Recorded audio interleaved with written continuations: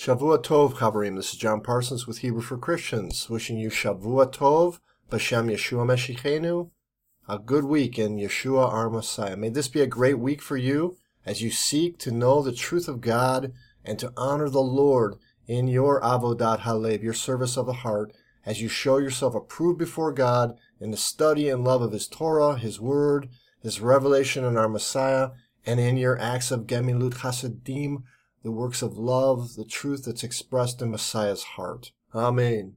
One of my favorite passages in Scripture is Psalm 1, and it is an amazing psalm that is so encouraging for us that study and love the Torah, especially as we study it to know Yeshua our Lord better. It begins this way: Ashrei ha'ish asher lo halach ba'atzat reshaim. Happy, or fortunate, or blessed is the person who does not walk in the counsel of the wicked. And by counsel there it means the prevailing spirit of the age, the wisdom so-called of this world, and so on. Uv derech hata'im lo amad. And in the way of sinners this person does not stand. Uv moshav leitzim lo yashav. And in the assembly of scoffers he does not sit. Ki im betorat Adonai chafso. But in the Torah of the Lord does he delight. Uv torato yehigeh yamam v'layla. And in his Torah he meditates, that's groans or moans, by day and by night. Vehaya ka'etz shatul al palgei mayim. And he will be like a tree planted by streams of water, asher piryot yiten be'ito, that gives forth fruit in its season, ve'alehu lo yibo, and its leaves never wither away. V'chol asher yaseh yatzliach, and all that he does, all this person does, will prosper and succeed. How wonderful is that? Amen. Psalm 1, verses 1 through 3. As the Lord said to Yehoshua, or Joshua, this book of the Torah, Sefer HaTorah Hazeh, shall not depart from your mouth. In other words, it shall be in your mouth. You shall chew it. You shall eat of it. It shall nourish you and satisfy you and give you strength. But you shall meditate on it day and night, so that you may be careful to do according to all that is written in it. For then you will make your way prosperous, and then you will have sechel, that is, real insight and understanding. Have I not commanded you? Be strong and of good courage. Do not be afraid, and do not be dismayed, for the Lord your God is with you wherever you go. That's from Yehoshua or Joshua 1, 8 and 9. Notice something interesting about this passage, by the way. Moses' successor was named Yehoshua, or Joshua, of course, and he is a picture of Yeshua. In fact, the word Yeshua, the name Yeshua, derives from the same word Yehoshua, meaning the Lord saves.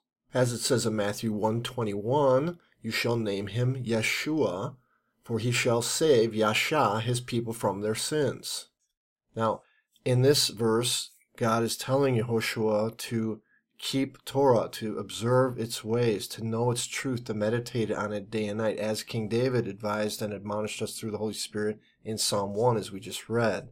What's significant, I believe, as believers in Messiah, is that we don't believe that the Torah was given in vain. We don't believe that God spoke these commandments to Yehoshua and to the people of Israel through David, for example, in Psalm 1, as a vain exercise, as a failed attempt to move his people. In other words, God doesn't lie. He doesn't play head games. He doesn't say one thing and mean another thing. And when he told Joshua, therefore, to meditate day and night in the Torah and to store it in his heart and to do all that is written therein and so on, he was sincere. These are real words spoken to his people. David said the same thing in the Psalms. Yeshua said so in Matthew 5 in the Sermon on the Mount. So the Torah is for us today. The problem has never been the Torah. It's been the sinful heart that refuses the truth of God and the direction of God. There has to be a change in the covenantal relationship we have with God so that we have a new way to live Torah. But Torah itself is unchanging. It's unchangeably reflective of God's glory and truth and holiness. There can be no love apart from justice. There can be no gospel without the message of the law. And so we need the Torah. We love it. As Paul said, we affirm it by faith in the book of Romans. So take heed, friends. So understand that these things are one. The older Brit Yashana and the Brit Chadashah, the old and new covenants, are one. And the Lord Yeshua, Jesus, is the King of Torah. He is its voice of authority, the living Torah. So again, please remember that we are not coming under the law, as some might suggest we are doing when we study Torah. Far be it. We are understanding the truth of God revealed in the Scriptures in the proper order and context, and by doing so, we thereby gain insight into the message and meaning of our Messiah and his ministry to us. It's a big difference in orientation. We do not come under the law. We're not under those terms of that covenant given at Sinai, where there was a swearing of the people to obey all that's written, lest there be the tochacha judgments. On the other hand, all those things play into an account of understanding the cross and what was done there for us. Again, you can't have love without judgment. You can't have the gospel without the Torah or the law. These are one thing. So bear it in mind, friends, that when we study Torah, we are not coming under the law, but are rather taking hold of our heritage as the people of God. The Torah is part of our inheritance as God's children, as followers of Messiah, Yeshua, the King of the Jews, the living Torah. We are partakers of these ancient covenants given to Israel. It's part of our family story. It's part of who we are as God's people. So take hold of Torah, make it part of your heart, meditate in it day and night, Chavrim. Okay, I say all that by way of introduction as we begin to study this week's Torah portion called Tetzaveh, meaning you shall command. And this reading begins with God telling Moses to command the people of Israel to provide pure olive oil to feed the Ner Tamid, or the everlasting light of the menorah. Now, the Hebrew word tetzaveh means you shall command, though the sages note that the root word can also mean a connection, sabta, which implies that the commandments were given to unite our hearts with God. If you keep my commandments, Yeshua said, you will live in my love, just as I have kept my Father's commandments and live in his love. This is my commandment, Yeshua said again, that you love one another as I have loved you. That's from John's Gospel, chapter 15. The heart of God's Torah and his will and desire is for you to abide or live in or remain in him, and for you to know how he cleaves to you, how he abides with you. The yoke of Yeshua gives us rest. His yoke is easy. His burden is light, as it says in Matthew 11:29.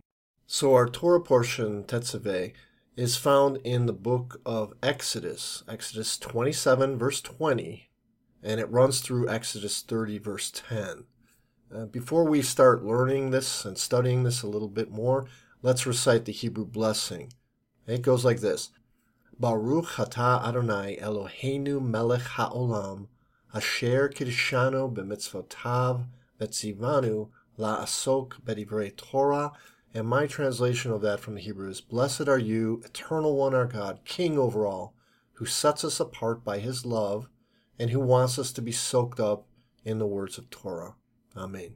Now, I'm a firm believer in the idea that a text without a context is a pretext, which means that we should always read in context, and therefore I want to take a few minutes just to orientate where we are in our Torah reading to get some bearings on the context in which we're going to be reading some of these things.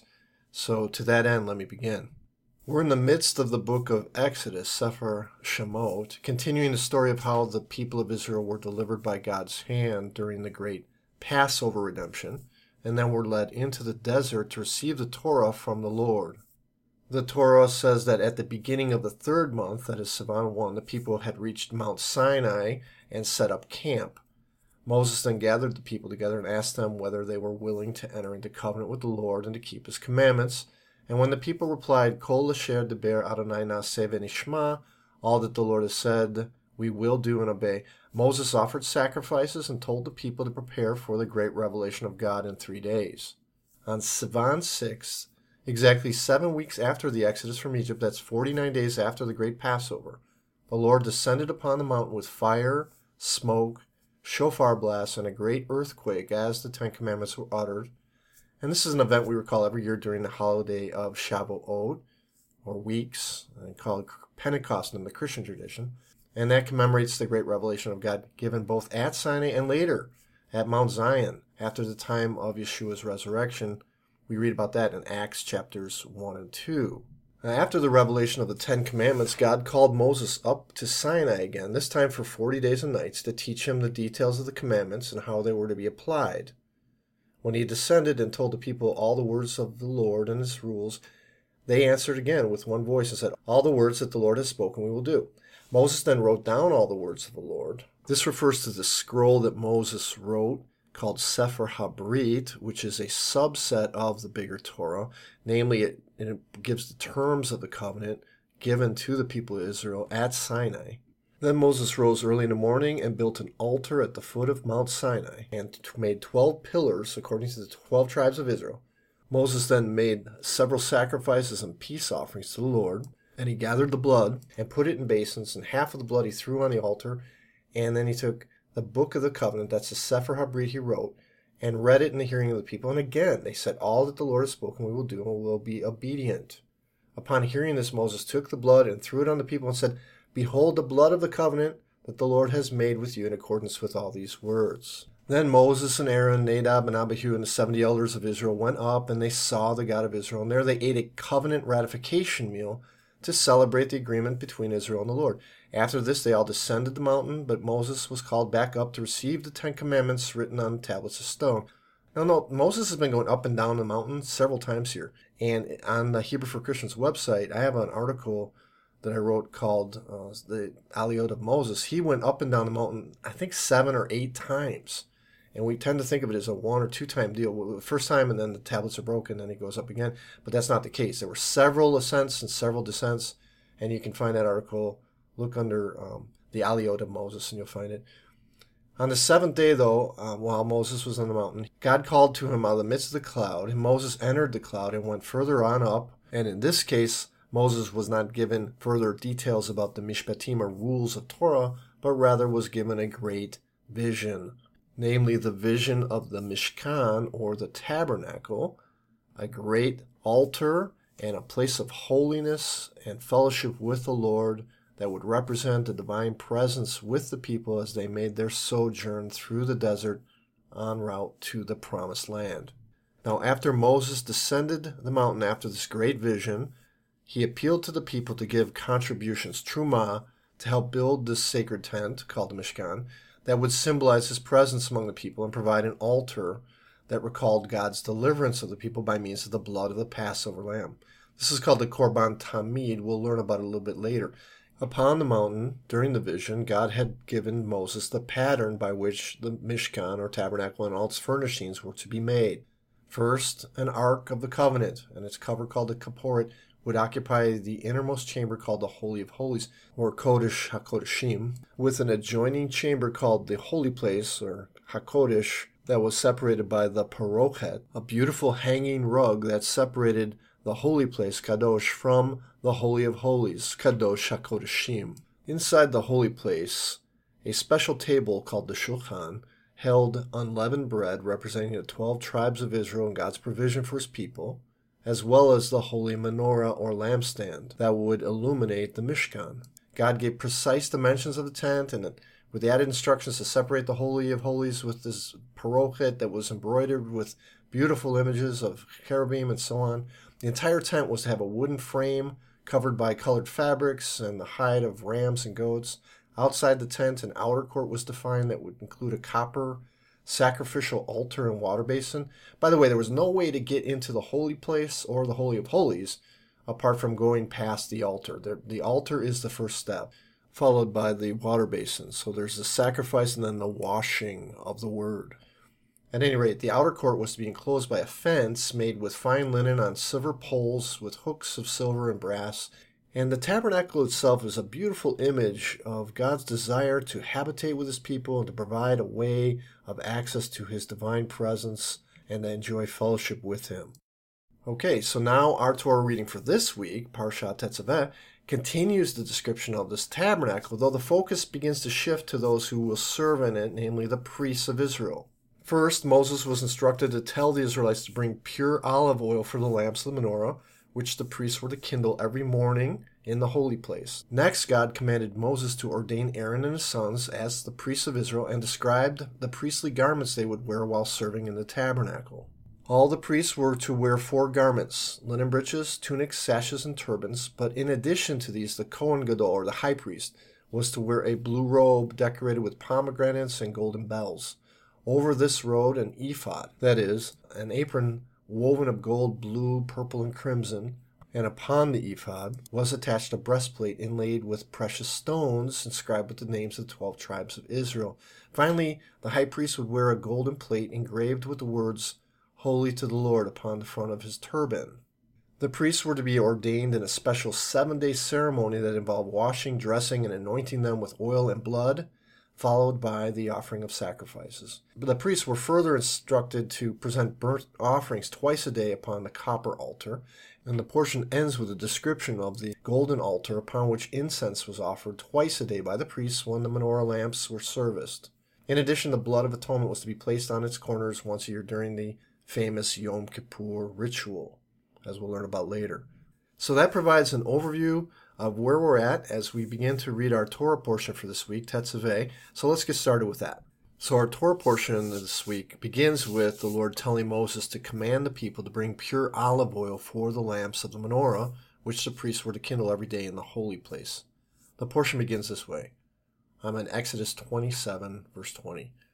You shall command, there's our word Tetzaveh, the people of Israel that they bring to you pure olive oil, shemen zait zach, crushed for the light, katit ma'or, to raise up an eternal light, ner tamid.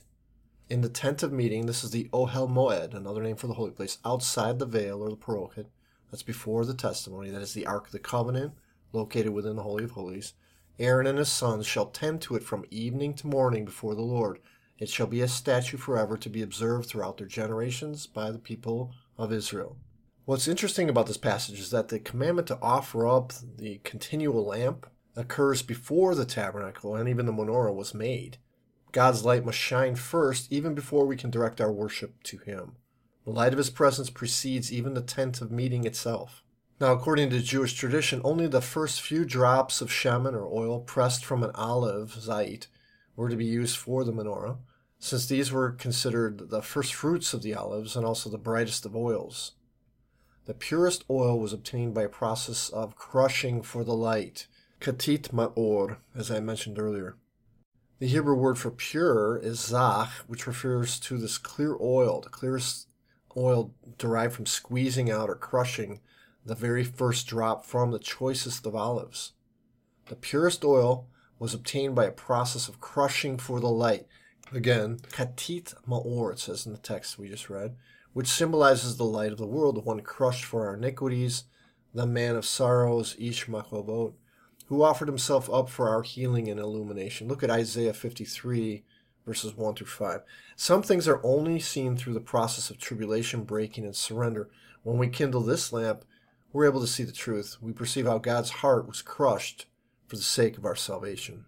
The menorah was lit every afternoon and would burn throughout the night. Every morning, the priest would enter the Kodesh section of the Mishkan to empty the ashes from the lamps and insert new wicks. However, a midrash says that the westernmost light would remain burning, which was then used to light all the other 6 lamps. This is similar to the way the shamash candle was used to light the other candles in Hanukkah. Only after all the other lamps were lit would he blow out the shamash and clear its ashes and rekindle it. So our Torah reading this week begins with that commandment to keep the light burning. God's first words of creation were Yehi Or, let there be light, just as the menorah serves as a picture of the radiant tree of life. The heart looks through the eye, and how we choose to see is ultimately a spiritual decision. Yeshua said this, if your eye is single, haplas, that means sincere or focused, your whole body will be filled with light. That's from Matthew 6:22. In other words, when we see rightly, we will behold the radiance of God shining within us. We're enabled to see by means of the revelation of the Word. That's why the menorah was described before it was created. The entrance of your Word gives light, it says in Psalm 119, 130. But we must kindle the light within our hearts. We must open our eyes to its brilliance. We must choose to see the divine presence with eyes of the heart that are being enlightened, it says in Ephesians 1:8. For God, who said, let light shine out of darkness, has shone in our hearts to give the light of the knowledge of the glory of God in the face of Yeshua the Messiah. Look at 2 Corinthians 4:6. Amen. As Yeshua said, let your light shine that you may glorify your Father who is in heaven. The portion now continues. Then bring near to you Aaron your brother and his sons with him from among the people of Israel to serve me as priests. Let me interject something here. Not all Israelites are priests, of course. They have to be of the tribe of Levi, but not all Levites are priests. Only the sons of Aaron are priests. As we'll learn later, there are 4 separate sub-clans of the tribe of Levi, and only one of those are Kohanim, or the priests of Israel, namely those direct descendants of Aaron. The reading continues, and you shall make holy garments, bigdei kadosh, for Aaron your brother, for glory and for beauty, lechavod uleteferet. You shall speak to all the skillful whom I'm filling with a spirit of skill, ruach chokhmah. It's a spirit of wisdom, that they make Aaron's garments to consecrate him for my priesthood. These are the garments that they shall make: a breastpiece, called a choshen in Hebrew, a vest or an ephod, a robe, me'il, a coat of checkered work, katonet tashbetz, a turban, mitznefet, and a sash, or an avnet. They shall make holy garments for Aaron your brother and his sons to serve me as priests. They shall receive gold, blue, purple, and scarlet yarn, and fine twined linen. Okay, I'm in 28, verse 6. And they shall make the ephod of gold, ephod zahav, of blue and purple and scarlet yarns, and of fine twined linen, skillfully worked. It shall have 2 shoulder pieces attached to its edges, so that it may be joined together. And the skillfully woven band on it shall be made like it, and be one piece with it, of gold, blue, purple, and scarlet yarn, and fine twined linen. You shall take 2 onyx stones, and engrave on them the names of the sons of Israel, 6 of their names on one stone, and the names of the remaining 6 on the other, in the order of their birth. As a jeweler engraves signets, so shall you engrave the 2 stones with the names of the sons of Israel. You shall enclose them in settings of gold filigree, and you shall set the 2 stones on the shoulder pieces of the ephod, as stones of remembrance, avnei zikaron, for the sons of Israel. And Aaron shall bear their names before the Lord on his 2 shoulders for remembrance. You shall make settings of gold filigree, and 2 chains of pure gold, twisted like cords, and you shall attach the corded chains to the settings. The onyx stones attached to the shoulder pieces of the high priest's vest, or the ephod, and the 12 precious stones arrayed on the breastplate that we'll read about in a minute, the choshen, were inscribed with the names of the tribes of Israel. And Aaron shall bear their names before the Lord on his 2 shoulders for remembrance, as we just read.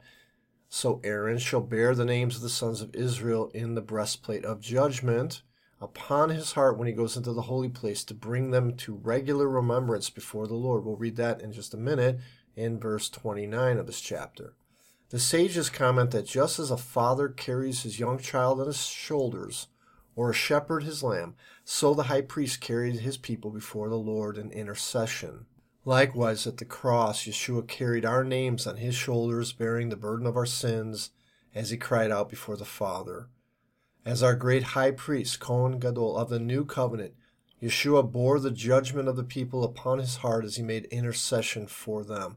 Look at Isaiah 53, verse 12, and Romans 8:34. Our portion continues here. You shall make a breastplate or breastpiece of judgment, choshen mishpat in Hebrew, in skilled work. In the style of the ephod shall you make it, of blue, gold, purple, scarlet yarn, and fine twined linen shall you make it. You shall set it in 4 rows of precious stones. A row of sardius, topaz, and carbuncle shall be the first row. Second row, emerald, sapphire, and diamond. Third row, a jacinth, an agate, and amethyst. The 4th row, a beryl, an onyx, and a jasper. They shall be set in gold filigree.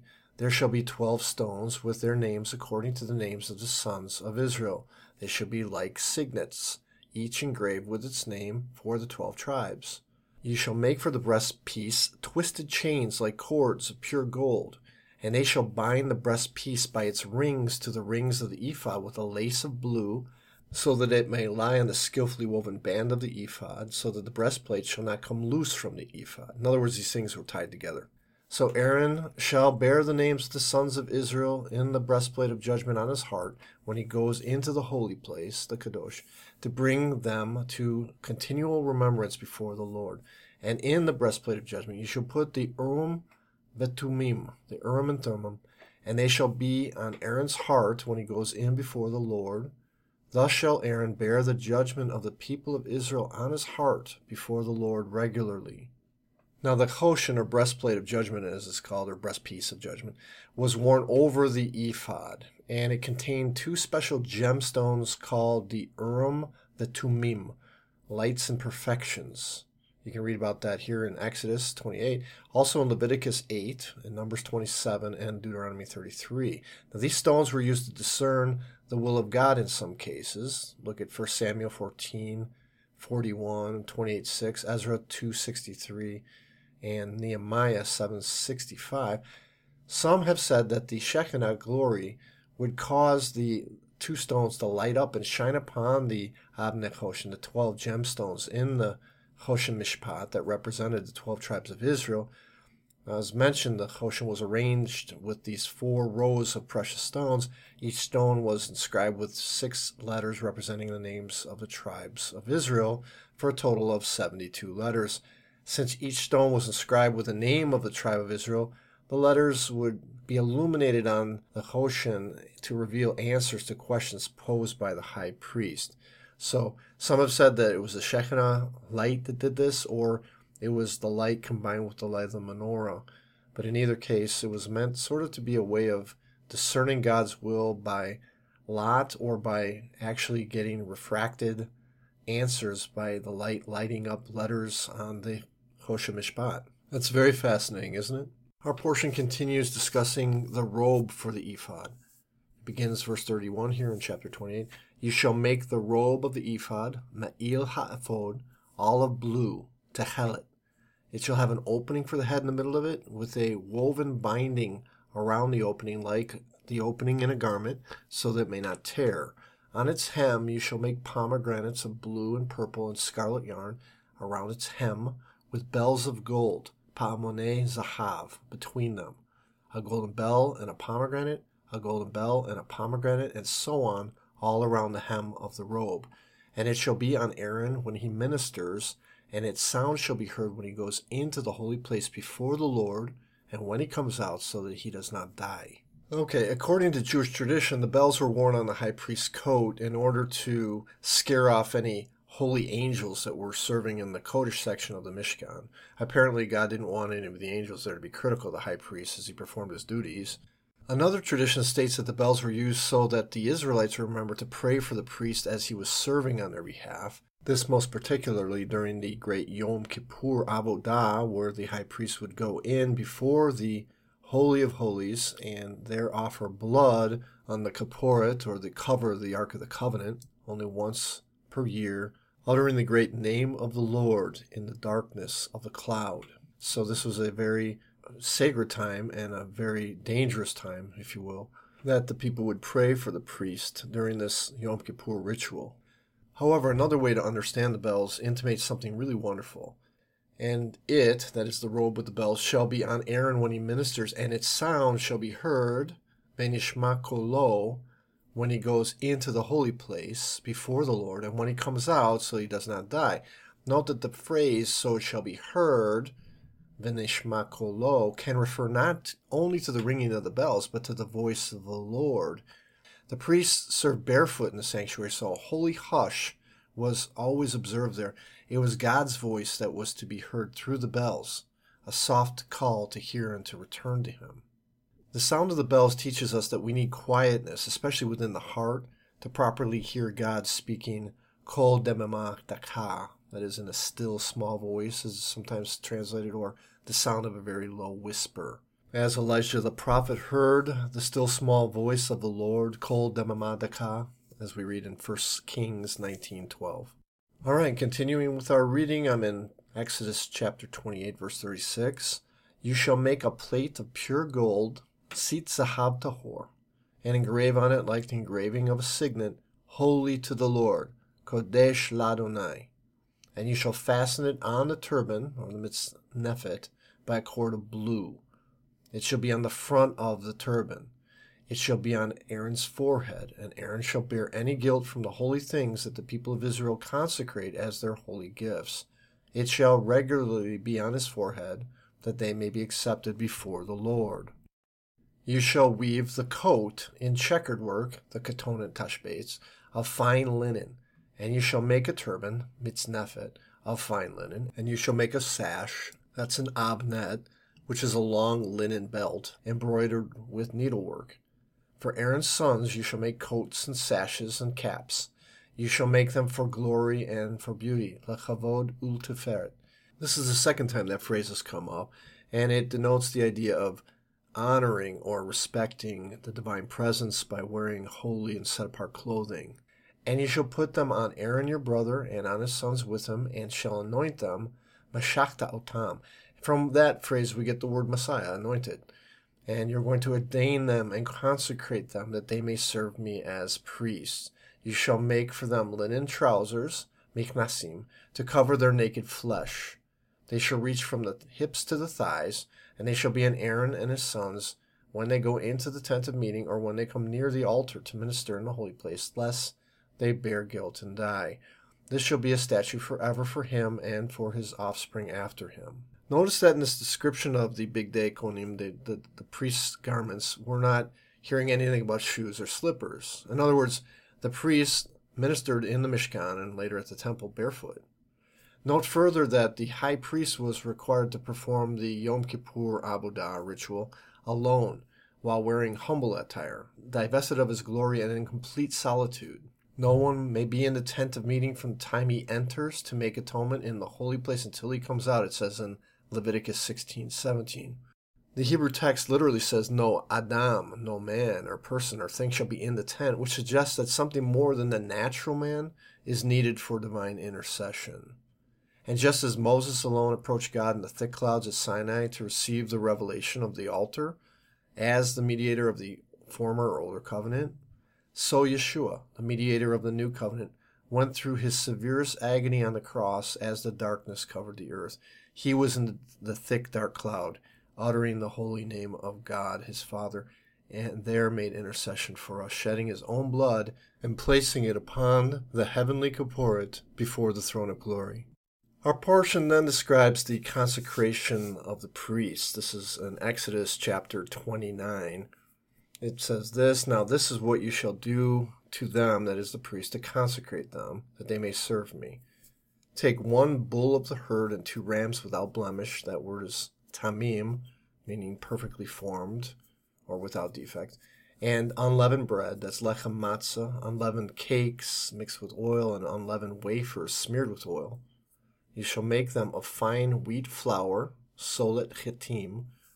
You shall put them in one basket and bring them in the basket, and bring the bull and the 2 rams.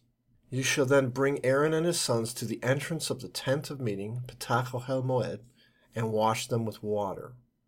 Then you shall take the garments and put on Aaron the coat and the robe of the ephod and the breastpiece, and gird him with the skillfully woven band of the ephod. And you set the turban on his head, and put the holy seats or crown on the turban. You shall take the anointing oil, shemen hamishicha, and pour it on his head and anoint him. Then you shall bring him and his sons and put coats on them, and you shall gird Aaron and his sons with sashes and bind caps on them. And the priesthood shall be theirs by a statute forever. Thus shall you ordain Aaron and his sons. Then you shall bring the bull before the tent of meeting. Aaron and his sons shall lean their hands on the head of the bull. This is called semicha. The leaning on of hands representing identification or transference or an exchange. Then you shall kill the bull before the Lord at the entrance of the tent of meeting, and shall take part of the blood of the bull and put it on the horns of the altar. This is karnot hamizbeach, with your finger. And the rest of the blood you shall pour out at the base of the altar. And you shall take all the fat that covers the entrails and the long lobe of the liver, and the 2 kidneys with the fat that's on them, and burn them on the altar. But the flesh of the bull and its skin and its dung you shall burn with fire outside the camp. It's a sin offering, or chatat. Then you shall take one of the rams, and Aaron and his sons shall lay their hands on the head of the ram, and you shall kill the ram and take its blood and throw it against the sides of the altar. You shall cut the ram into pieces and wash its entrail and its legs and put them with its pieces and its head and burn the whole ram on the altar. This is a burnt offering, or an olah to the Lord, a pleasing aroma, reach nechoach, to the Lord. Then you shall take the other ram, and Aaron and his sons shall lay their hands on the head of that ram, and you shall kill the ram and take part of its blood and put it on the tip of the right ear of Aaron, and on the tips of the right ears of his sons, and on the thumbs of their right hands, and on the great toes of their right feet, and throw the rest of the blood against the sides of the altar. I hope you see a connection here between Yeshua, who was pierced in his hands and feet, and the holiness of his sanctity as our anointed priest of the better covenant. Then you shall take part of the blood that's on the altar and of the anointing oil, and sprinkle it on Aaron and his garments, and on his sons garments with him. He and his garments shall be holy, kadosh, and his sons' garments with him.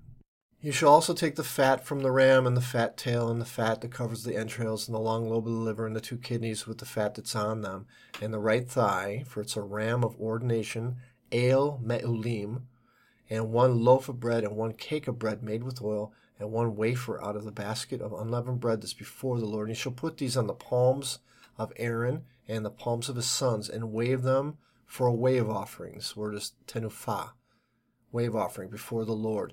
Then you shall take them from their hands and burn them on the altar on top of the burnt offering as a pleasing aroma before the Lord. It's an offering made by fire. Note here the imagery of these priests with sacrificial blood on their hands and feet, anointed with oil, lifting up bread. It's an amazing picture of Yeshua and his ministry as our great high priest. Next, you shall take the breast of the ram of ordination. In Hebrew, hechazeh me'el ha'me'elim, but the word breast here is very interesting. It's chazeh, and it comes from a verb chazah, which means to be shown a vision. It's a prophetic word. We get the word chazon from this, so it's a prophetic word of this ram of ordination, and there's information about this very special ram on the Hebrew for Christians website, so please go there and take a look. Returning to the text, you shall take the breast of the ram of ordination and wave it as a wave offering, tenefah, before the Lord, and it shall be your portion. And you shall consecrate the breast of the wave offering that's waved, and the thigh of the priest's portion that is contributed from the ram of ordination, from what was Aaron's and his sons. It shall be for Aaron and his sons as a perpetual due from the people of Israel, for it is a contribution. It shall be a contribution from the people of Israel from their peace offerings, shalamim, their contribution to the Lord. The holy garments of Aaron shall be for his sons after him. They shall be anointed in them and ordained in them. The son who succeeds him as priest, who comes in the tent of meeting to minister in the holy place, shall wear them 7 days. You shall take the ram of ordination, again, el meulim, and roast its flesh in a holy place.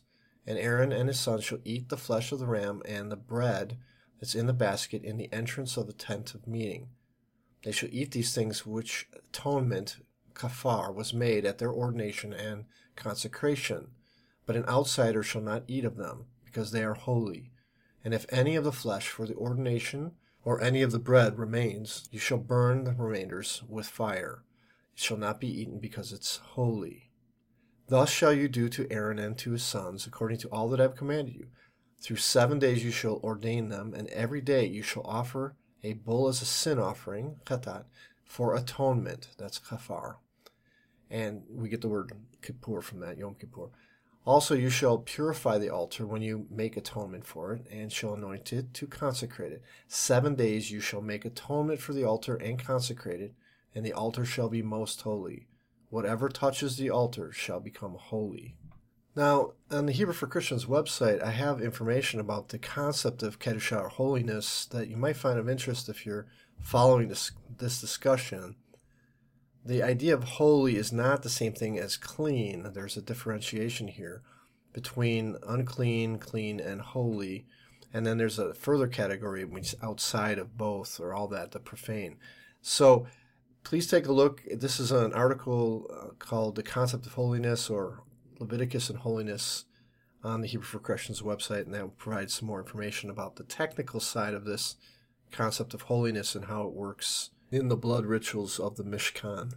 Now this chapter ends with a discussion of the Korban Tamid, a daily offering of the lamb, a defect-free lamb. It begins in verse 38 of this chapter. Now this is what you shall offer daily, Tamid, on the altar.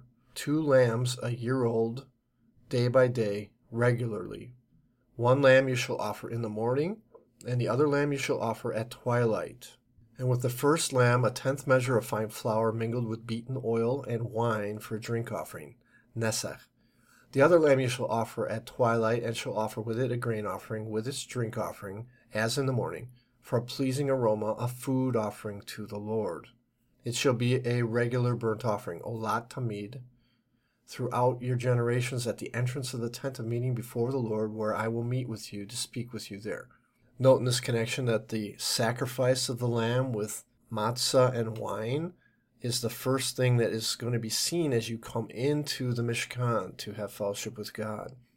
It is the foundation for all sacrifice that's going to be offered. Is the first sacrifice of the Lamb of God. Again, it commemorates the Passover, and it foretells the cross of Messiah. The reading continues, There I will meet with the people of Israel, and it shall be sanctified by my glory. I will consecrate the tent of meeting and the altar. Aaron and his sons I will consecrate to serve me as priests.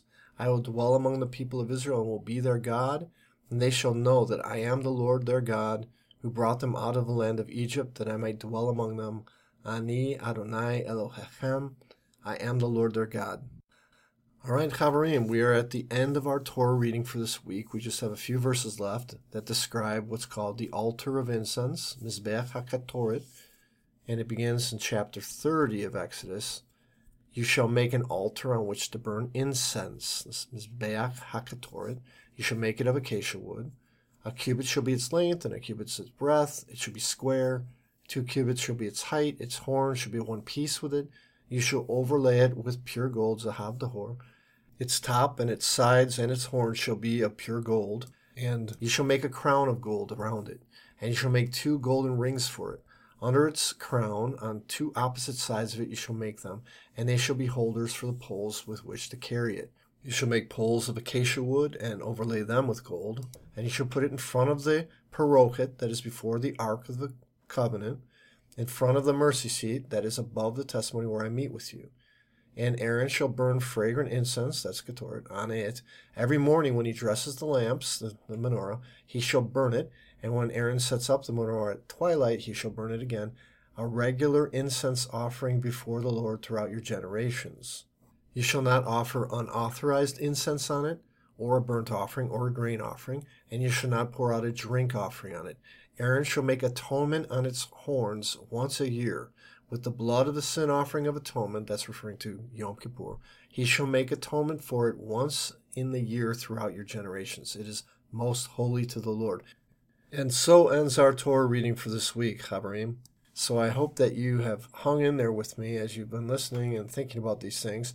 The altar of incense, this Mizbeach HaKatoret, was a second altar of the Mishkan. The first, of course, was the large Mizbeach HaOlah, the altar, the copper altar for animal sacrifices in the outer court, and upon which every day was offered Korban Tamid, a defect-free lamb that was offered every evening and morning together with bread and wine. Like other furnishings of the Mishkan, the altar of incense was constructed of acacia wood, overlaid with pure beaten gold, and placed in the Kodesh section of the structure, right next to the menorah and shulchan, perhaps right next to the parochet that separated the holy place from the Holy of Holies. So during the Yom Kippur Avodah, the high priest would burn a great deal of this incense in a censer and bring the censer in behind the parochet that separated the holy place from the Holy of Holies, and there he would do his blood ritual work of shaking or sprinkling the blood from the sacrificial goat upon the kaport, or the covering of the Ark of the Covenant, and there make atonement for Israel.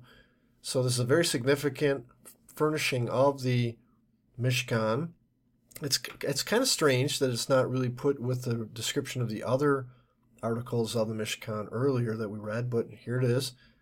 And the Torah sometimes does that. It jumps around in its topics, and I don't think it's illogical. I think the Holy Spirit inspired it to be written in this way for God's own reasons.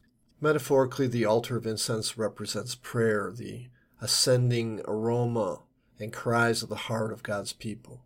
And in particular, the yearning and prayer of Yeshua, who is the offering of sweet-smelling savor for God forever and ever.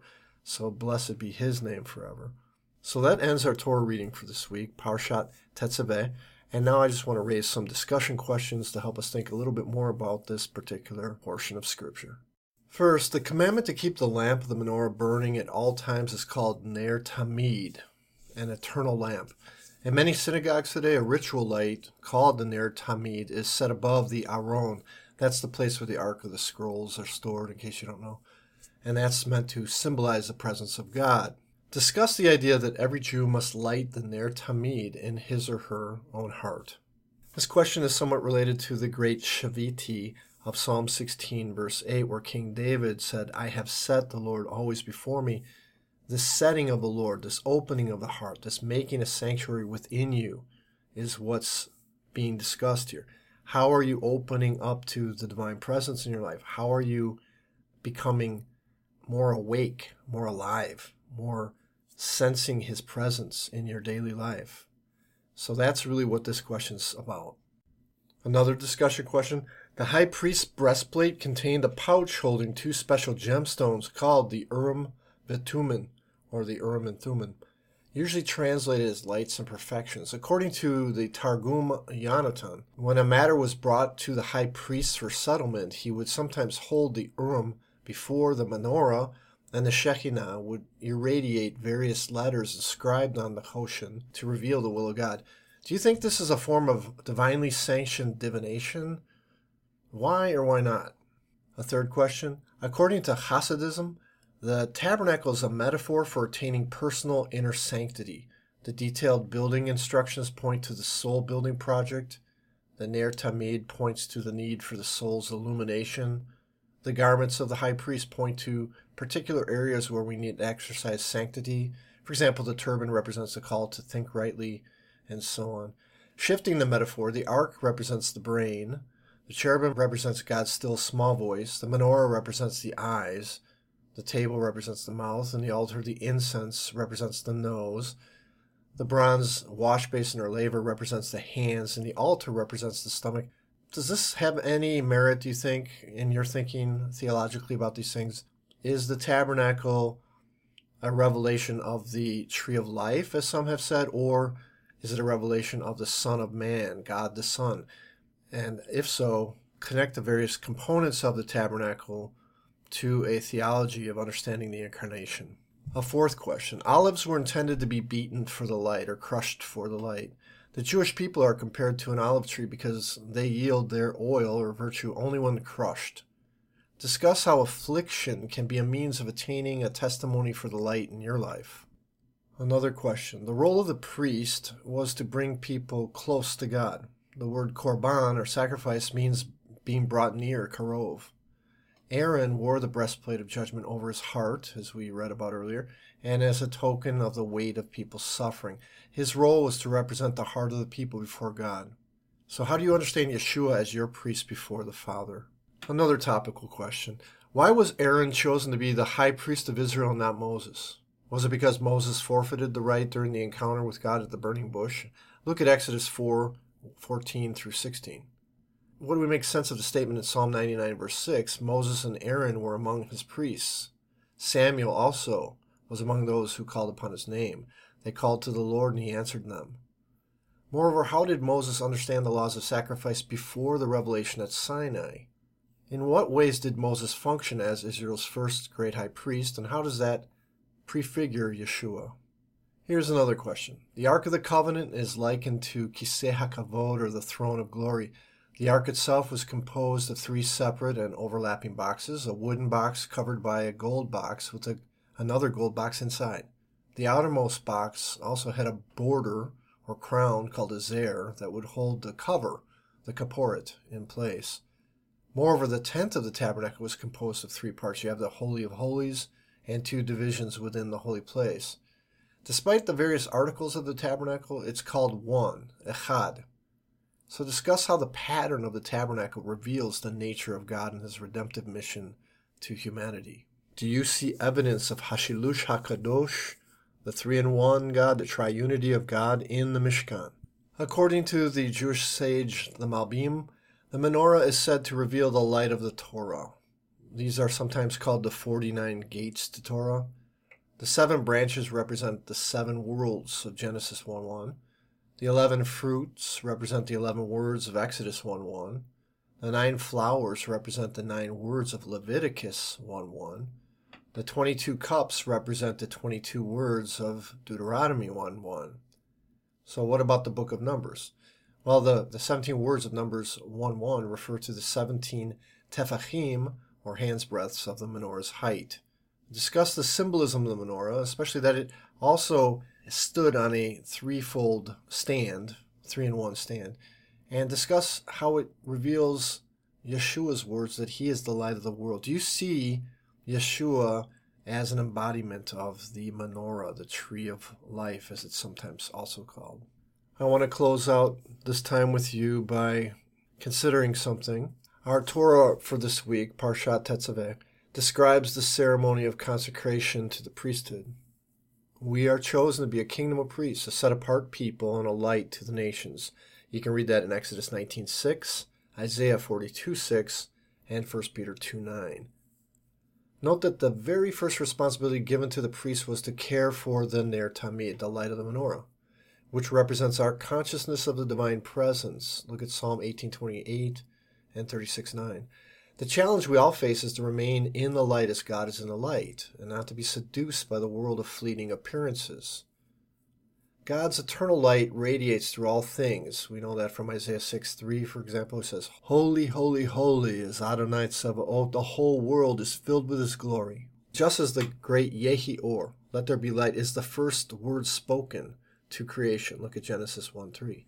To be a priest means being so filled with the truth that you radiate inner light, and that you glorify your Father in heaven. That's what Jesus meant in Matthew 5:16. That's how we draw others to the truth, by receiving the beauty of the Lord and reflecting it back. Psalm 27 verse 4. Of course, being a witness to the light, that is being a priest, does not mean you're a perfect person who walks about with a blissed out attitude despite the various trials and tests that are common to everyone in this life. No, we all still sin, and we therefore need to confess the truth of our condition to abide in the light. Look at 1 John 1:9 and James 5:16, for example. Like everything else in Scripture, here we encounter paradox. As Yeshua said, "Blessed are the poor in spirit, for theirs is the kingdom of heaven. Blessed are the ones who mourn, for they shall be comforted. Blessed are the meek, for they shall inherit the earth." Yea, God chose what is foolish in the world to shame the wise. God chose what is weak in the world to shame the strong. God chose what is low and despised in the world, even things that are not, to bring to nothing things that are, so that no human being might boast in the presence of God. That's from 1 Corinthians 1:27-29. The Hebrew word for priest, that is Cohen, may come from the word ken, meaning yes, and the word kivun, meaning to direct or lead, implying that a priest helps direct a person toward affirming the reality and truth of God, saying yes to God, saying amen. The role of a priest is to draw us nearer to God then, but how is that possible if the mediator cannot genuinely understand our sorrows and struggles? What draws others to God is his love, but how can we come to believe in that love were it not for the priesthood of the leper, the priesthood of the outcast, the priesthood of the reject? Even so, Yeshua was afflicted with our infirmities and therefore sympathizes with our brokenness and our frailty. Look at Hebrews 4:16. Yeshua is our leper Messiah, the King of all those that are broken, the healer of all those of shattered hearts. Blessed be he.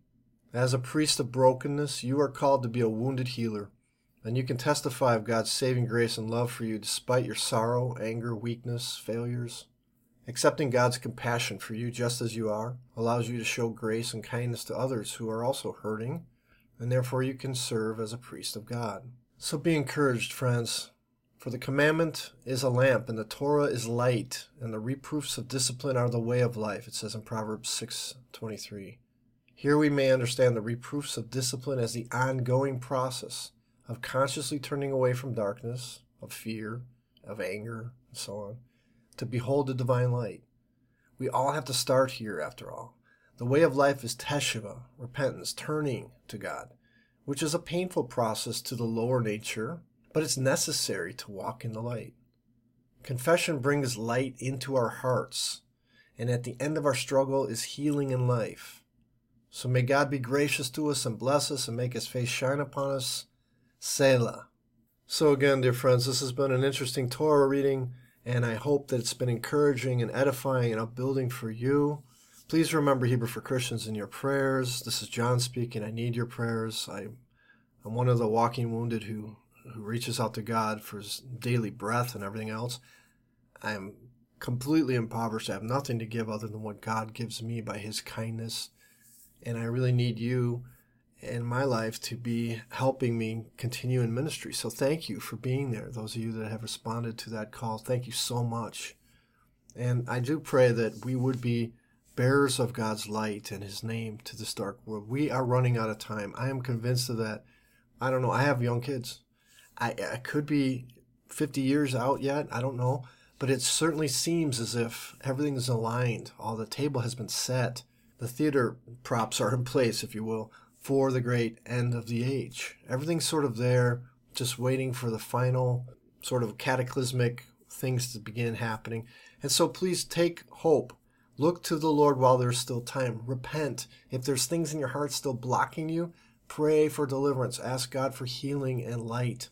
It will come. It comes to all those who call upon him in the truth. He is faithful. He's loving. He's kind. He's wonderful. May his name be exalted forever, and may you be blessed in the Lord. Now let me end with a great Hebrew blessing, putting the name of God upon his people. Yevarechecha Hashem yavishmerecha, Ya'er Adonai panav elecha vikuneka, Yisa Adonai panav elecha ve'esem lecha shalom. May the Lord bless you and keep you. May the Lord make his face to shine upon you and be gracious to you. May the Lord lift up his countenance upon you and give you his shalom, his healing love. B'Shem Yeshua Meshichenu Hu Hadon. In the name of Jesus our Messiah, he is the Lord. Shavua Tov, Chodesh Tov. Every blessing in Messiah, be it on you by faith. Receive it now. Amen.